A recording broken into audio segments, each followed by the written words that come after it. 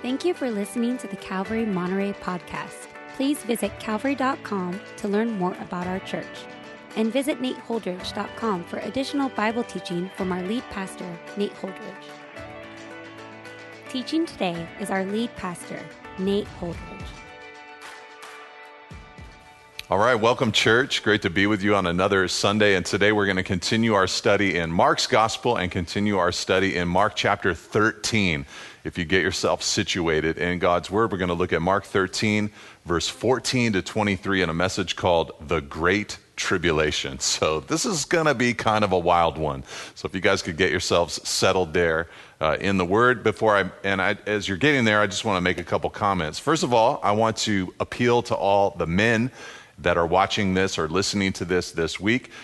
This coming Saturday, February 6th, we are going to have a men's day or men's conference where various pastors from our church are going to be speaking to you about your life, your walk with Jesus. We want to build you up and encourage you. In ancient Israel, the men went to the temple 3 times each year to, in a special way, devote themselves to God. It wasn't that they went to church 3 times each year, men. They went to church all the time. They were constantly supposed to be thinking about God, going to the synagogue, worshiping the Lord, but to the temple, there was a special moment of worship 3 times each year. So I'd encourage you guys to come out. It's going to be 9 to 2. And we're going to have a great time in the Word also together. We're going to be meeting outside, so be praying for good weather for that. But we'd love to get the guys to come out to that time. Men, you're important. You mean something to somebody. And so we pray that you'd come out to get into the Word.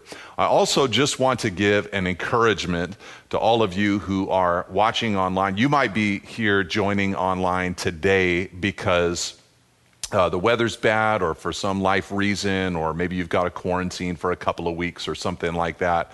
And so this is not your normal practice. But for those of you who this is your normal practice for various reasons, many of them I'm sure health reasons, I just want to continue to encourage you to take this as seriously as you possibly can. There's no way that this could ever be a replacement for Christian fellowship and for actual gathering together with the body of Christ. We're doing our best to emulate, simulate all of that so that you can have some semblance of a gathering. But I want to encourage you, take notes during the teaching. Reach out to someone in the church after the message is over with or after the service is over with and let them know that you're thinking about them, praying for them. Make time in your life for Christian fellowship over the phone or on Zoom or something like that. Join a life group that is online if you can't meet with people in person. Do what you need to do to continue to prioritize your Christian life and faith during this time, because I fear for many of you that you will slowly over time drift away from the body of Christ, and that would be a total shame. God wants you to grow during this season, progress during this season, and so if this is required for you to worship at a distance, then I pray that you would take it as seriously as you possibly can. All right, so that's my speech from Dad to you. All right, let's get to Mark chapter 13 today.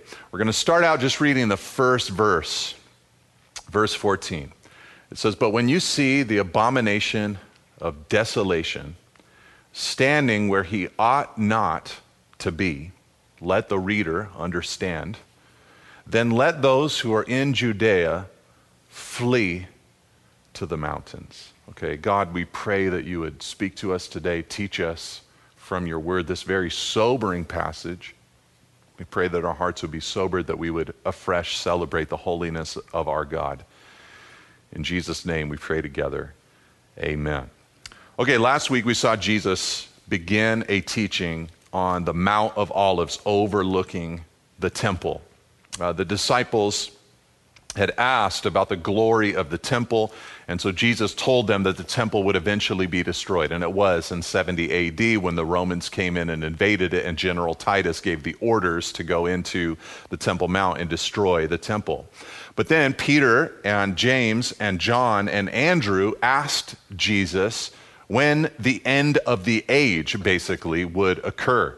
And they sat riveted as Jesus began to give his answer. And with his first words, what we studied last week, Jesus told them about the birth pains that the world would go through before or in preparation for his return.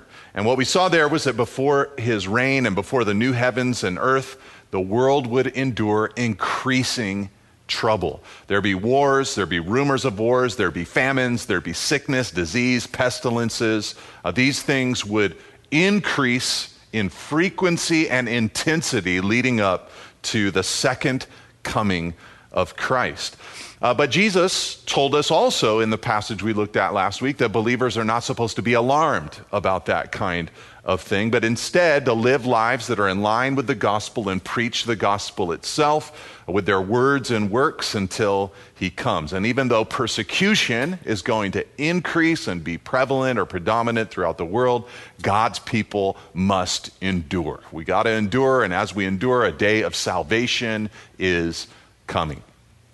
All right, so that's what we looked at last week. And then Jesus says this thing that we already read there in verse 14. He says, when you see the abomination of desolation standing where he ought not to be, let the reader understand, then let those who are in Judea flee to the mountains. All right, so here we've got a verse that talks about this thing, this event called the abomination of desolation. And Mark gives us this cool little parenthetical comment in the middle of it. After saying it, he says, let the reader understand. So what are we supposed to understand? What is the abomination of desolation? All right, to understand this phrase, we have to consider its origins, because actually Jesus isn't the first person to have used this phrase. It comes and is lifted from the book of Daniel, written about 600 years before Jesus' time. Matthew, when he records the Olivet Discourse, or this teaching, he says that Jesus said that Daniel talked of the abomination of desolation. So Jesus knew that Daniel had written or spoken these words.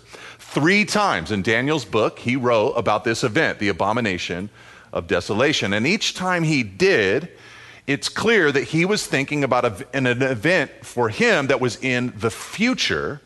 And each time he did, he was speaking not just of the future, but of something that would happen inside the temple. The temple of Israel there in Jerusalem would somehow be desecrated. The worship would stop. It would be an abominable act that would desecrate the temple and make it desolate so that nobody would go there for worship any longer. Thus the phrase, the abomination of desolation, or the abomination which makes desolate. So it's fascinating that Jesus brings up this event to his followers, because in their day, they thought the abomination of desolation had already occurred. The reason that they felt this way is because nearly 200 years before the time of Christ, there was a Syrian ruler who was named Antiochus Epiphanes. Write that down. Just try it if you can. Now, Antiochus Epiphanes, about 200 years before the time of Jesus, 400 years after the time of Daniel, invaded Jerusalem, set up an altar to Zeus in the temple, and sacrificed a pig on that altar, which of course is a forbidden animal for the people of Israel. So he defiled the temple and made that temple desolate. It was an abomination to the Jews. So to the disciples, the abomination of desolation that Daniel had spoken of had already happened in their minds. But here comes Jesus. He comes along and he tells them, no, the event is still future. It seems the terrible actions of that Syrian king, Antiochus Epiphanes, were only a foreshadowing of the ultimate and eventual fulfillment of Daniel's prophecies. Okay, now after Jesus spoke these things, there was someone else who did something kind of like Antiochus Epiphanes. You know, Jesus died, rose from the grave, the gospel spread, and in 70 AD, like I've been talking about, Titus came into Jerusalem and defiled, in a sense, by invading the temple itself. He desecrated and destroyed the temple. He made it desolate. So it's natural to wonder if what Jesus was referring to was the events of 70 AD when he said, hey, guys, wait for the abomination of desolation. It's coming. But though Titus's ransacking of the temple might have been a foreshadowing or a partial fulfillment of Daniel's prophecies, it seems that Jesus was actually speaking about something even further out into the future than just what Titus did in 70 AD. Just like Antiochus Epiphanes, the Syrian king, was not the full fulfillment, I think it's possible, if not probable, that Titus was not the full fulfillment either. And one reason that we might think this way is because the Bible teaches about a coming figure called the man of lawlessness, whose actions will immediately precede the day of the Lord or the end of the age. And for this, I want to draw your attention to 2 Thessalonians chapter 2, verse 1 through 8. I'm going to read a larger section of scripture, so if you guys would like to turn there and see it in your own Bibles, you can, but we'll put it on the screens also. This is what Paul said. Okay, remember, Jesus is saying, watch out for this event called the abomination of desolation. When that occurs, flee, run away from Jerusalem. I don't think Antiochus Epiphanes was the full fulfillment. I don't think Titus was the full fulfillment. I think we're still waiting for that figure to come in and defile the temple, partly because of words like Paul spoke in 2 Thessalonians 1 through 4. Notice what he said. He said, now concerning the coming of our Lord Jesus Christ and our being gathered together to him, we ask you, brothers, not to be quickly shaken in mind or alarmed, either by a spirit or a spoken word or a letter seeming to be from us, to the effect that the day of the Lord has already come. So even all the way back then in the first century, there were people spreading rumors saying, the day is here, Jesus has returned, that we're in the end times right now. Letters were going around saying that kind of thing. Well, Paul said, verse 3, let no one deceive you in any way. For that day will not come unless the rebellion comes first. And the man of lawlessness is revealed, the son of destruction, who opposes and exalts himself against every so-called God or object of worship, so that he takes his seat in the temple of God, proclaiming himself to be God. That's an amazing thing that Paul says. There's a figure coming, a man of lawlessness who'll go into the temple and actually declare himself to be God. Now let's jump down to verse 8 to just see this man's end.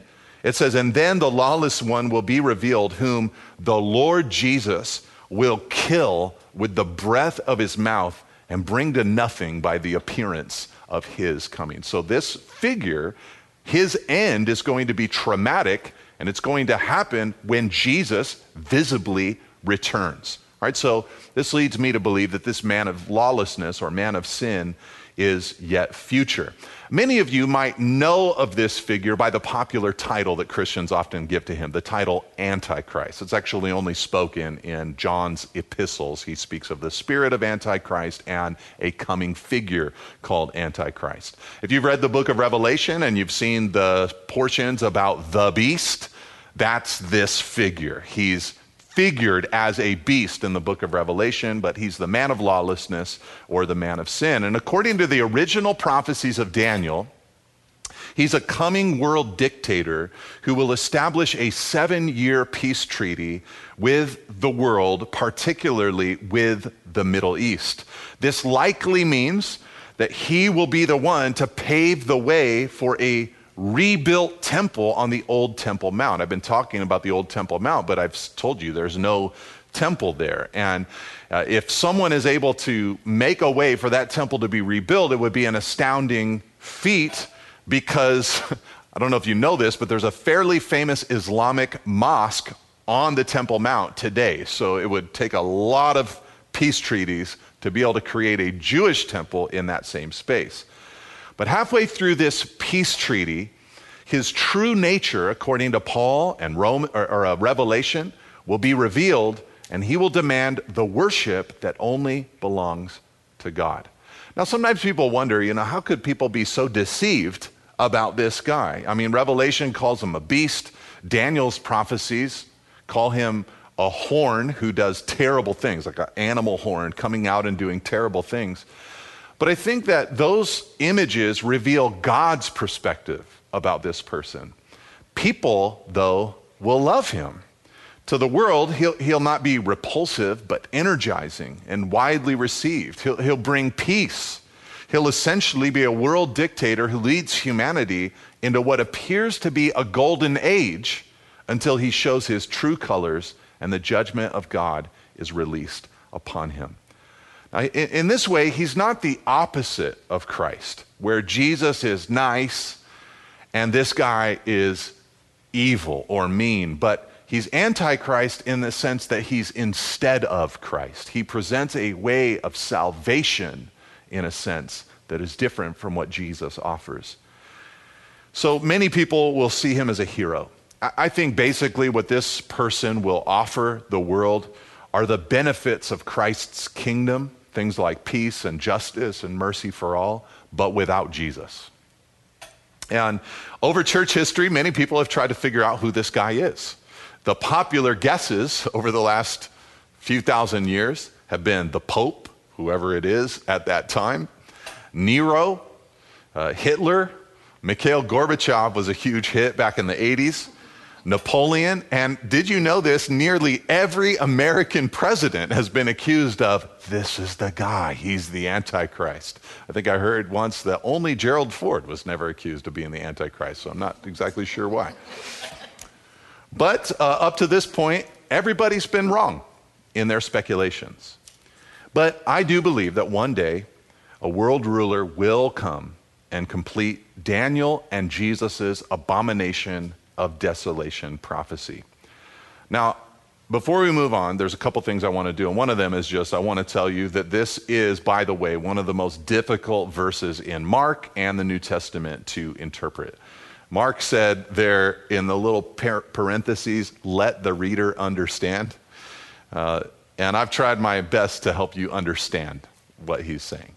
But I've also been candid to tell you this week and last week that there are some people who don't see anything in the future in these statements. They think that all of these things occurred in 70 AD when the Romans came into Jerusalem. So there's a lot of debate, but I think the best view still sees a future fulfillment of Jesus' words, partly because of what he said next. All right, but before we look at what he said next, I just want to, I don't know if I even want to do this, but I think it might be wise, just given the text that we have today, to answer a question. What about the mark of the beast spoken of in Revelation chapter 13? I don't talk about the mark of the beast all the time. The Bible doesn't give it that kind of prominence. But I think in the days we're living in, some might even ask the question, is there a chance that the COVID vaccination is the mark or is preparing us for the mark of the beast? And like I said, I hesitate to answer the question, not because I'm afraid to do so, but because, frankly, it's not how I'd like to spend our time together. I think there's other things that the Bible would have us to focus on. I'm not going to tell you whether to get the vaccine or not. That's between you and the Lord. But strongly, I know that the vaccine is not the mark of the beast. Here's why. First, Revelation portrays the world adopting the mark of the beast after the man of sin reveals his true identity in the temple. In other words, no abomination of desolation, no mark of the beast. Put another way, for the vaccine to be the mark of the beast, we'd have to be in the second half of the Great Tribulation with a Jewish temple in existence, worshiping one world ruler. Second, true believers will be incapable of receiving the mark of the beast. It will be impossible for them to receive it. I'm not even sure that the church will even be around when the mark of the beast is distributed. But even people who come to Christ during the Great Tribulation, and many will be able to withstand the temptation to take the mark, according to Revelation chapter 12, verse 10 and 11. Third, Revelation depicts the people who receive the mark as worshipers of the beast. Intentionally, not accidentally, they devote themselves to him and give him the worship that only God deserves. Fourth, Revelation does not describe it as a secret mark, a trick world leaders play on an unsuspecting population, but is something the world willingly embraces on their forehead or on their right hand. Fifth, if the mark of the beast is literal, it will be a tattoo-like mark on the forehead or on the right hand, not a shot. And sixth, I don't believe the mark must be literal because the rest of Revelation says that believers have the seal and name of God on their foreheads. And we generally take this to mean that we belong to God, not that he tattoos his name onto us. So I think that the mark could easily be a knowing allegiance and worship of the supreme leader of the world after he defiles the temple in the middle of the Great Tribulation, 3.5 years before Christ returns. So sorry for that little excursus. Hope that wasn't a bummer to you. But like I said last week, God has given us common grace. So the vaccine, it might be God's mercy. And I don't worry that this vaccine might be the mark of the beast. I'm not worried about that. I do worry that life will go back to normal one of these days, and God's kindness will not lead to man's repentance. I fear we will be lulled to sleep by a false sense of security. I fear a vaccine could cause us to trust ourselves rather than God. If there's anything I'm really worried about with the vaccine, it's that. And we certainly must keep our ultimate faith and trust pointed towards God. He will be the one to get us through. So I don't know if that was necessary to share with you, but pastorally I felt compelled to do so today. But let's move on in the passage and see what Jesus said next. He said in verse 15, "Let the one who is on the housetop not go down nor enter his house to take anything out. And let the one who is in the field not turn back to take his cloak. And alas, for women who are pregnant and for those who are nursing infants in those days, pray that it may not happen in winter. For in those days there will be such tribulation as has not been from the beginning of the creation that God created until now, and never will be. And if the Lord had not cut short the days, no human being would be saved. But for the sake of the elect whom he chose, he shortened the days." We'll stop right there. Okay, all these exhortations, by the way, they have a little bit of a Jewish bent to them.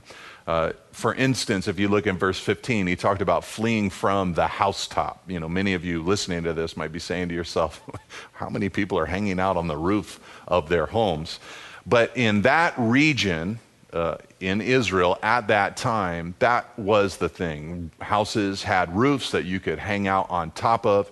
So this is a regional kind of idea. You could dine or relax or sleep or store goods on pray on the flat roof of your home in that region. And Jesus had already said in verse 14, which we already read together, that it was the citizens of Judea that needed to flee when the abomination of desolation occurs. And so some would say that this is evidence that Jesus' words were focused only on the first generation of the church that started in Jerusalem. But I take it as a clue that God will turn his attention to the people of Israel in the last days, and quite possibly that the church will be removed before these events occur. Now, Jesus called this tribulation the hardest tribulation ever, the most difficult time ever. Look at verse 19 again. He says, "In those days there will be such tribulation as has not been from the beginning of the creation that God created until now, and never will be." It's so severe, Jesus said, that we should praise God for his intervention, that he will cut short these days. No one would have survived without divine intervention. And God will not allow those days to go on forever. Jesus said in verse 20 that for the sake of the elect, and when he says that, I think in this context, he's talking about people who come to Christ during the Great Tribulation. Because of their sake, God will shorten the days. But it's the greatest tribulation ever. Daniel predicted that this time would come. In Daniel 12, verse 1, he said, "And there will be a time of trouble such as never has been since there was a nation till that time. But at that time your people will be delivered. Everyone whose name is found shall be found written in the book."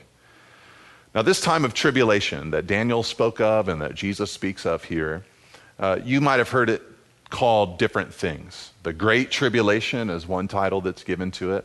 Another title given to this time of tribulation is called the 70th week or the 70th seven of Daniel, because Daniel in his prophecy predicted a final 7-year period of pain. And others have referred to this as the time of Jacob's trouble, because Jeremiah gave a little prophecy about a coming time of Jacob's pain or Jacob's trouble. And my view is that the time of trouble Jesus described here is found in apocalyptic language in Revelation 6 through 19. How many of you have ever read the book of Revelation and have been a little bit confused?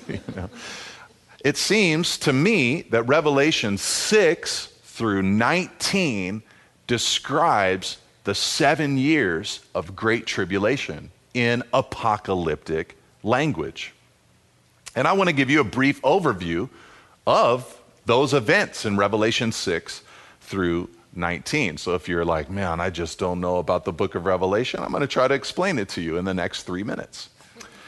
First, God's judgment is pictured as bound in a scroll in heaven. And Jesus, in Revelation 5, takes that scroll and begins to loosen the seals that are closing it shut. And there are 7 seals. The first seal that Jesus opens introduces a white horse rider, and this is likely the Antichrist that I've been speaking of today. The second seal reveals a red horse rider, and with him comes worldwide violence. The third seal brings a black horse rider who with him comes worldwide financial collapse.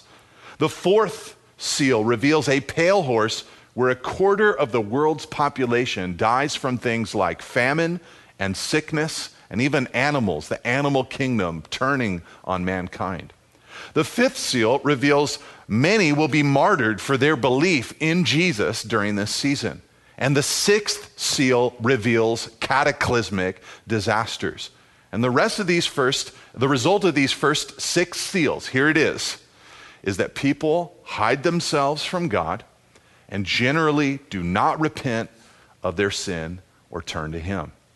There's going to be a lot of evangelism during this time, it appears, from Revelation chapter 7. A lot of new tribulation believers, people coming to Christ during this time. But most people, many people, the vast majority will reject God. Now, when Jesus opens the 7th seal in Revelation, it reveals that there are 7 trumpets inside that 7th seal.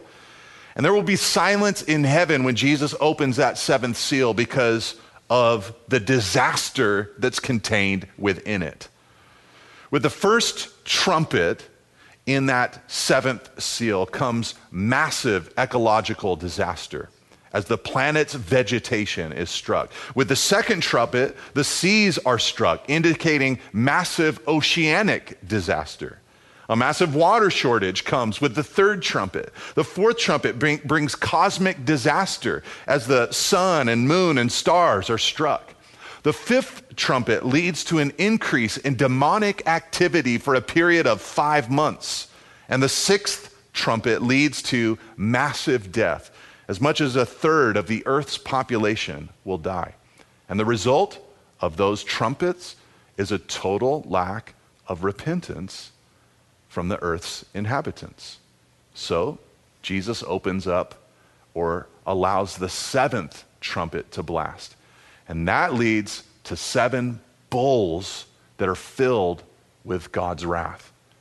These come in the back half of the tribulation, potentially right before Jesus returns. The first trumpet unleashes pains and sores on everyone who follows the Antichrist. The second trumpet leads to the complete destruction of ocean life. The third trumpet destroys the freshwater supply. The fourth leads to the sun becoming more potent and having a scorching effect on humanity. During the 5th trumpet, the Antichrist and his kingdom will be overcome by complete and painful darkness of some kind, similar to the plagues that were brought upon Egypt. And the 6th trumpet will dry up the Euphrates River. And how will people respond to that 6th trumpet? Well, the drying up of that river will beckon the armies of the east to gather together at Armageddon to literally attempt to fight against God. And the 7th trumpet will lead to the destruction of the world's religious and commercial systems that are designed contrary to God and his will. And the result of these bowls will be that humanity longs for everything that God has judged. They're going to weep what they lost rather than ask God for mercy. And with all of that, Christ will then return and conquer. And we will look at his return and what happens after it next Sunday. Okay, all this to say that this will be a time of tribulation like has never been experienced before and never will be experienced again, just like Jesus said in our Mark 13 passage. It will be a time of great pain. Okay? And, by the way, I'm sorry if today's the day that one of your friends finally came to church with you. We're just going through the Bible. This is where we're at today. But why is all this necessary? What good could come from such tribulation? Well, first, these warnings remind us that God is long-suffering, but a day of reckoning always comes. He's patient, he's kind, he waits, but a day of judgment comes because of who he is. Peter said in 2 Peter 3, verse 9, he said, "The Lord is not slow to fulfill his promises. Some count slowness, but is patient toward you, not wishing that any should perish, but that all should reach repentance. But the day of the Lord will come like a thief, and the heavens will pass away with a roar, and the heavenly bodies will be burned up and dissolved, and the earth and the works that are done on it will be exposed." So these warnings should help us know that our time on earth today is meant for, at least in part, reaching people while God extends mercy and patience to the earth. But I think another reason that these days are spoken of to us is that these warnings should produce holy living in God's people today. Peter went on to say in that same passage, "Since all these things are to be destroyed in this way, it is clear what sort of people you should be in holy conduct and godliness, as you wait for and earnestly desire the coming of the day of God. The heavens will be on fire and be dissolved because of it, and the elements will melt with heat." But how are we to live in light of these truths where we're to pursue a holy and godly life? When we think about tomorrow's coming trouble, we should gain a better understanding of what is of true importance today. And third, I believe that the time of tribulation is actually going to lead to the saving of many souls, particularly those of the Jewish race. To me, this is evidenced in places like Revelation chapter 7 and Romans 9 through 11. I think there's going to be a great multitude no one can number, Revelation 7 verse 9, that comes to Jesus during this time. And fourth, the time of tribulation will reveal the heart of humanity. Remember the plagues back in the book of Exodus? I hope you do, because I've been working so hard to teach them to you on Tuesday nights. But in those plagues, the perfect or ideal man at that time, Pharaoh, the top dog, the greatest man alive, his heart was hard to God, and it was revealed through those plagues. He opposed God, and as the plagues came down upon him, his heart was revealed. He hardened his heart, God hardened his heart, and who he was made manifest through the plagues. Same thing will happen, I think, in the time of great tribulation. Who humanity is will be revealed. And fifth, God has given ample witness in the cosmos, in his word, and through his church about who he is and his plan for mankind. We have been preaching that he is the judge of all the earth and that every person must give an account to themselves before God for thousands of years now. And so eventually a time of judgment must come because God is holy and he's offered the salvation that is found in his Son. But for those who reject the Son, a holy God must judge. Now let's close by looking at our final verses today.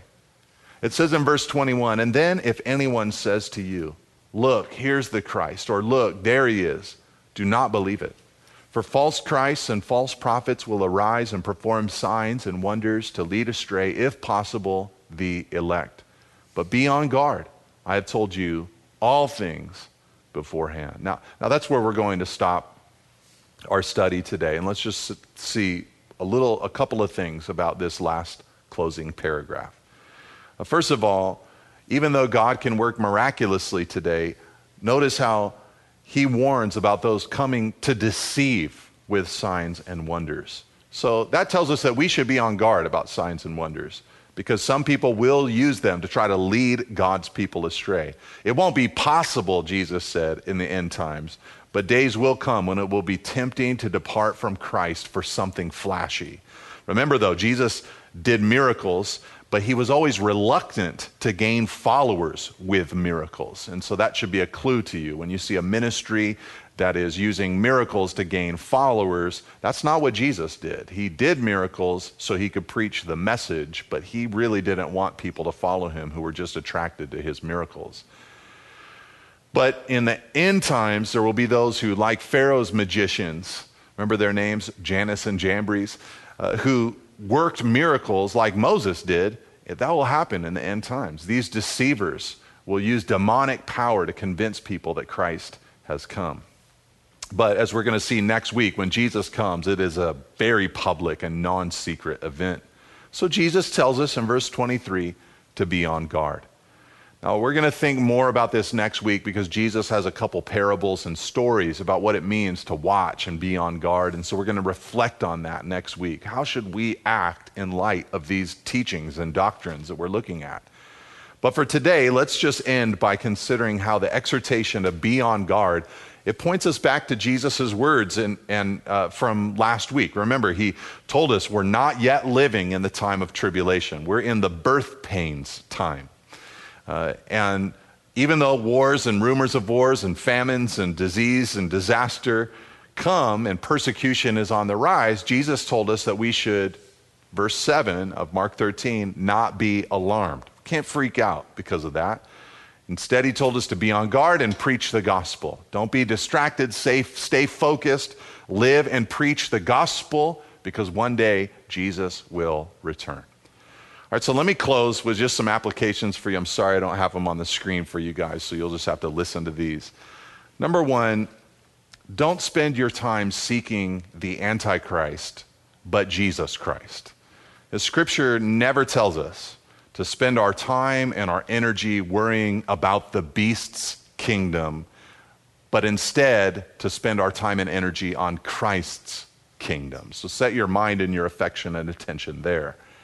Number two, be more concerned about the spirit of Antichrist than the actual Antichrist. Okay, what I mean by that is that I'm just parroting what John said in 1 John chapter 2, verse 18 and 19. There, he told his church, he called them beloved children. He said, beloved children, you've heard that the Antichrist is coming, but even now, many Antichrists have come into the world. And he goes on to teach and make clear that what he's talking about are people who were part of the church, but they didn't really believe in Jesus, and eventually they had to depart from the church. They acted like they were Christian, but they really didn't believe Christian doctrines, and so they left.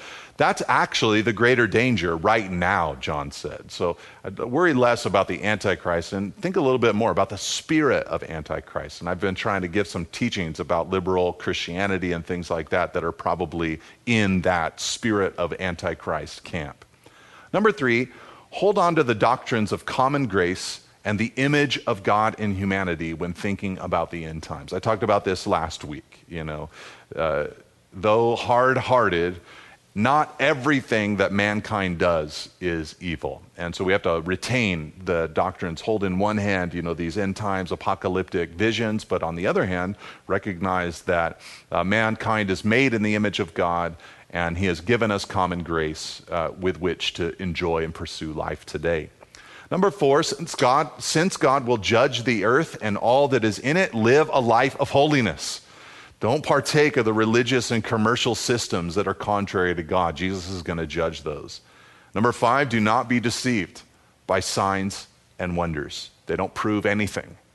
And number six, do not be alarmed by the current birth pains that our world is experiencing. I hope this teaching is helpful to you this week, you guys. We're going through a crazy time, and we just studied a future crazy time. and God is always on the throne in the midst of all of it. God bless you, church. Hope to see you soon. Thank you for listening. If you would like more teachings and information about Calvary Monterey, please visit calvary.com. You can also find books, teachings through the Bible, and articles from our lead pastor at nateholdridge.com. Thanks again for tuning in. See you next week.